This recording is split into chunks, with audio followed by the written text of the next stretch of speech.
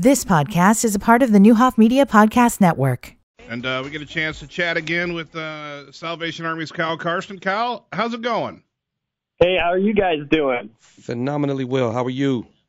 Doing good. It's always fun to come on and catch up with you guys. Absolutely, absolutely. I know you had a few other things we were going to talk about maybe with one of the captains, but that's all right. We still got to get the cool stuff updated, right? Yeah, they actually are doing the shift change for bell ringing right now. Oh, okay. So, yeah, that's okay. You get enough bell ringers? Well, I'll tell you, for the locations that we have, we're doing well. Good. But on Saturday, we're going to add 5 doors, the 4 at Walmart and the Sam's Club door. So any volunteer groups that are willing to go to registertoring.com, there's still a chance, and all the way through Christmas Eve, we'll have some chances to get hopefully some groups out there to help us ring. Good deal. Again, registertoring.com is where you can get signed up for that. You don't have to be in a group. You can be individual, but volunteering and social distancing at the same time. Yeah, there's a lot of groups that are just really leery right now. Sure. I think we talked about this last time. You know, we're doing everything that we can to keep them safe and to keep, the community safe. So, wearing a mask and social distancing. And we're actually instructing our bell ringers to be 6 feet from the kettle. So everybody hopefully will be comfortable to both ring and to stop by with a donation. Definitely sounds good.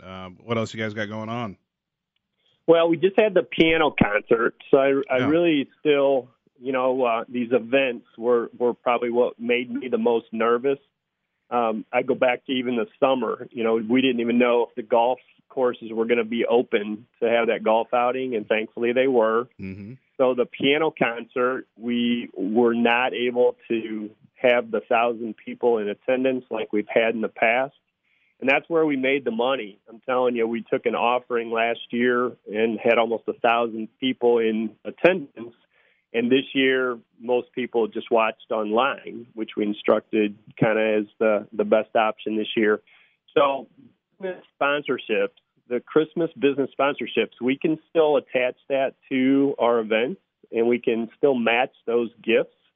And it really, we keep saying the need is even greater from a fundraising standpoint. When you raise close to $10,000 in an offering in a piano concert last year, and you come nowhere near that this year, business sponsorships are going to be important to kind of, I think, even that out, hopefully, and make up for something that this year, we're gonna be talking about some changes, and those, certainly are some of the changes that we're experiencing. Yeah, and obviously this year, a lot of our agencies are going to struggle a little bit. They are. We were really fortunate to get what we could with the food drive, so food should not be an issue for a while. It's always going to return, though. Every penny that came in is going to go back out and buy food, and we're going to run out. And that's going to be needed more so. So don't go to sleep too long on the food, but still we're going to have agencies that are going to need money here and there. Yeah, we do most of our fundraising for Salvation Army in November and December, and that gets us, well into 2021. You're right. The food is not the problem. We've got food money, we've got food, and we're grateful that we were one of those agencies that was a beneficiary from the WSOI food drive, and so we, again, just can't thank the community enough. We're going to be able to feed people, and thankfully that's the case because there's a lot more people coming for that food because they're trying to, secure, coveted dollars in their budget to be able to spend it on other things. And we want to help them, certainly with the food aspect as much as we can. Yeah. What's the name of your, is it just the Salvation Army Food Pantry?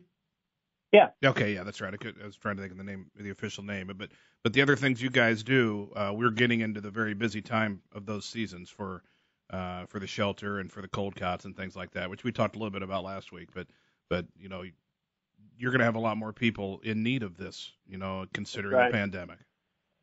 One more thought on the food real quick before we go to the shelter.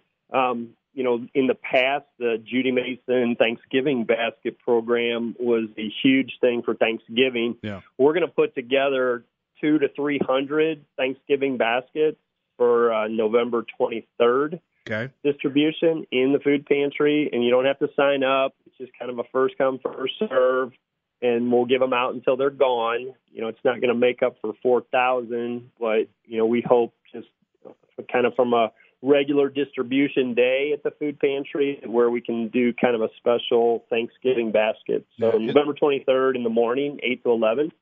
Anybody that knows somebody or somebody that's listening, ask that they come out to the food pantry. Absolutely. Is the Judy Mason is no more? Is that right?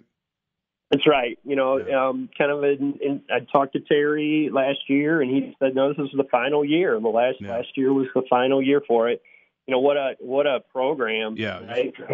Amazing, response in the community. And I think the WSY Food Drive distributed dollars toward that. And it was in memory of his wife, Judy Mason. And, he just said, this is going to be the last year. And what a blessing that was. But that's a reminder, not every program is going to be around forever. Yeah. But, while it's there, we want to continue to bless people. And that's also why volunteering is utterly important. A lot of times, and I'm not going to say this about Judy Mason, but sometimes a lot of the things that get volunteered for around here, there's only so many people that volunteer. The next wave needs to start getting involved maybe a little bit more. Mm-hmm. Now, it's pandemic time right now, so I'm not necessarily saying run out right now and do it, but I think our era and the 10 to 20 years, I think there's good representation of people in their 30s and 40s, but it's going to have to be a lot bigger to continue a lot of these great things that have been started in this town. Yeah, it's very well said. So, a couple opportunities for the Christmas season. People kind of get into the spirit of volunteerism with the Salvation Army during Christmas time. So, December 1st through the 15th, approximately, we're going to be, donating toys and collecting toys and distributing toys. If somebody wants to come out individually or with a group, they can contact us, sadecatur.org. And another thing that we'll do at Christmas, we'll put some food baskets together, some special Christmas on December 22nd. So maybe some people want to come out and help put those baskets together and distribute them to families here in the community. That's great. That's great. That's good. All this information available online somewhere? Our Christmas booklet, I keep referencing that. It's on our website, sadecatur.org. It's got just about anything and everything that an individual or a business, might want to consider, from donating toys to being a sponsor to coming out and ringing bells. There's just a lot of opportunity at this time. And like I said before, this is the time that we do most of our fundraising, for the year. And, it's a tough time, but, we're going to be able to do what we do with donations of time and of dollars that come in the next couple months. And then ease people's minds that any grants or state things that are out there, you guys are on top of those too, right? I don't know I'm not saying I know that there is something, but sure. I assume you guys are paying attention that if the state's offering something COVID related, you guys are on board. Yeah, for sure. And those have been very specific to the pandemic. Yeah. We're seeing our regular programs, and you mentioned the shelter, have additional expenses because of COVID, and some of that can be underwritten because of some COVID dollars. But it makes our regular operations even tougher. Sure. I used the example this past week. All of our men that are at the men's shelter right now are self-quarantining at our shelter. We don't send them out and have them come back. They stay here, which is extra meals, it's extra expenses, and we're grateful. Power. Yeah, absolutely. I mean, we're going to do those things, but with that comes even additional expenses from what we already knew in terms of operating the men's shelter. So, when we say the need is greater, those examples are 100-fold. And when we say the time is tough, those examples are 100-fold. Yeah. So we just put those opportunities out there, and it's your show. It's our media partners like you that help us get the word out to people that, you know, they're in a position where they can help someone else by getting involved in some of the things that we have going on. Sure. How good success at the men's shelter? I mean, I know it's really hard. You don't always know where guys go, but the idea of this is to give them an address and start adjusting. It's probably really good for them to be quarantining there. You know, it's a neat story. These new officers, Lieutenant Canessa and Lieutenant Chanel, have actually gotten a chance to spend a little bit more time with these guys because of COVID-19. Yeah. You know, so our regular, hey, how can we help you and how can we help you get your life, you know, kind of back to that self-sufficiency is really amped up when you're kind of cooped up together. And so they've got some neat stories, and I still think they would be great to get on sometime here in early December with you and just tell the community some of the interaction that they've had with the men. But as those men come in here, you know, our goal is to have them be able to leave here, you know, leave our men's shelter in a more self-sufficient manner. And that's what we help them do. Yeah. Last year, Eric, there was 243 men over the course of 2019 that came through our men's shelter, and another 76 men last year who came to the Cold Cots. Okay. And everybody has a different reason why they came, and everybody stays a different amount of time with us. But at the end of the day, our goal is that we would move them toward a life where they can be out on their own. That's over 300 men in a calendar year who were homeless in Decatur. Mm. Right. And I think people don't assume there's a lot of real homeless in Decatur. I think there's a lot of folks that don't quite understand. Yeah. You know, because you don't see them. No, you don't, and you don't know their story. Yes. You know, it could be somebody that lost their job and now they can't pay rent. You know, it could be somebody now with COVID who lost their job and can't pay rent. You know, there's some very specific reasons why these men are where they are. Maybe it's fighting an addiction, so we help them through that. You know, some of them, you know, have a fire or something that they lose their home. Yeah. You know, it isn't just, you know, a person on the corner kind of a thing that maybe we sometimes think about. These are men whose story in their real life have led them to need us to help them where they are and try to move them toward life self-sufficiency. Yeah, well, great program, everything the Salvation Army offers, and it's been a lot of fun not necessarily fun's probably the wrong word, but it's been an honor to help promote the great things you guys do for people. Appreciate that. Hey, we've come a long way since you were just some basketball coach. That seems like forever ago. It does. This is Christmas number 5.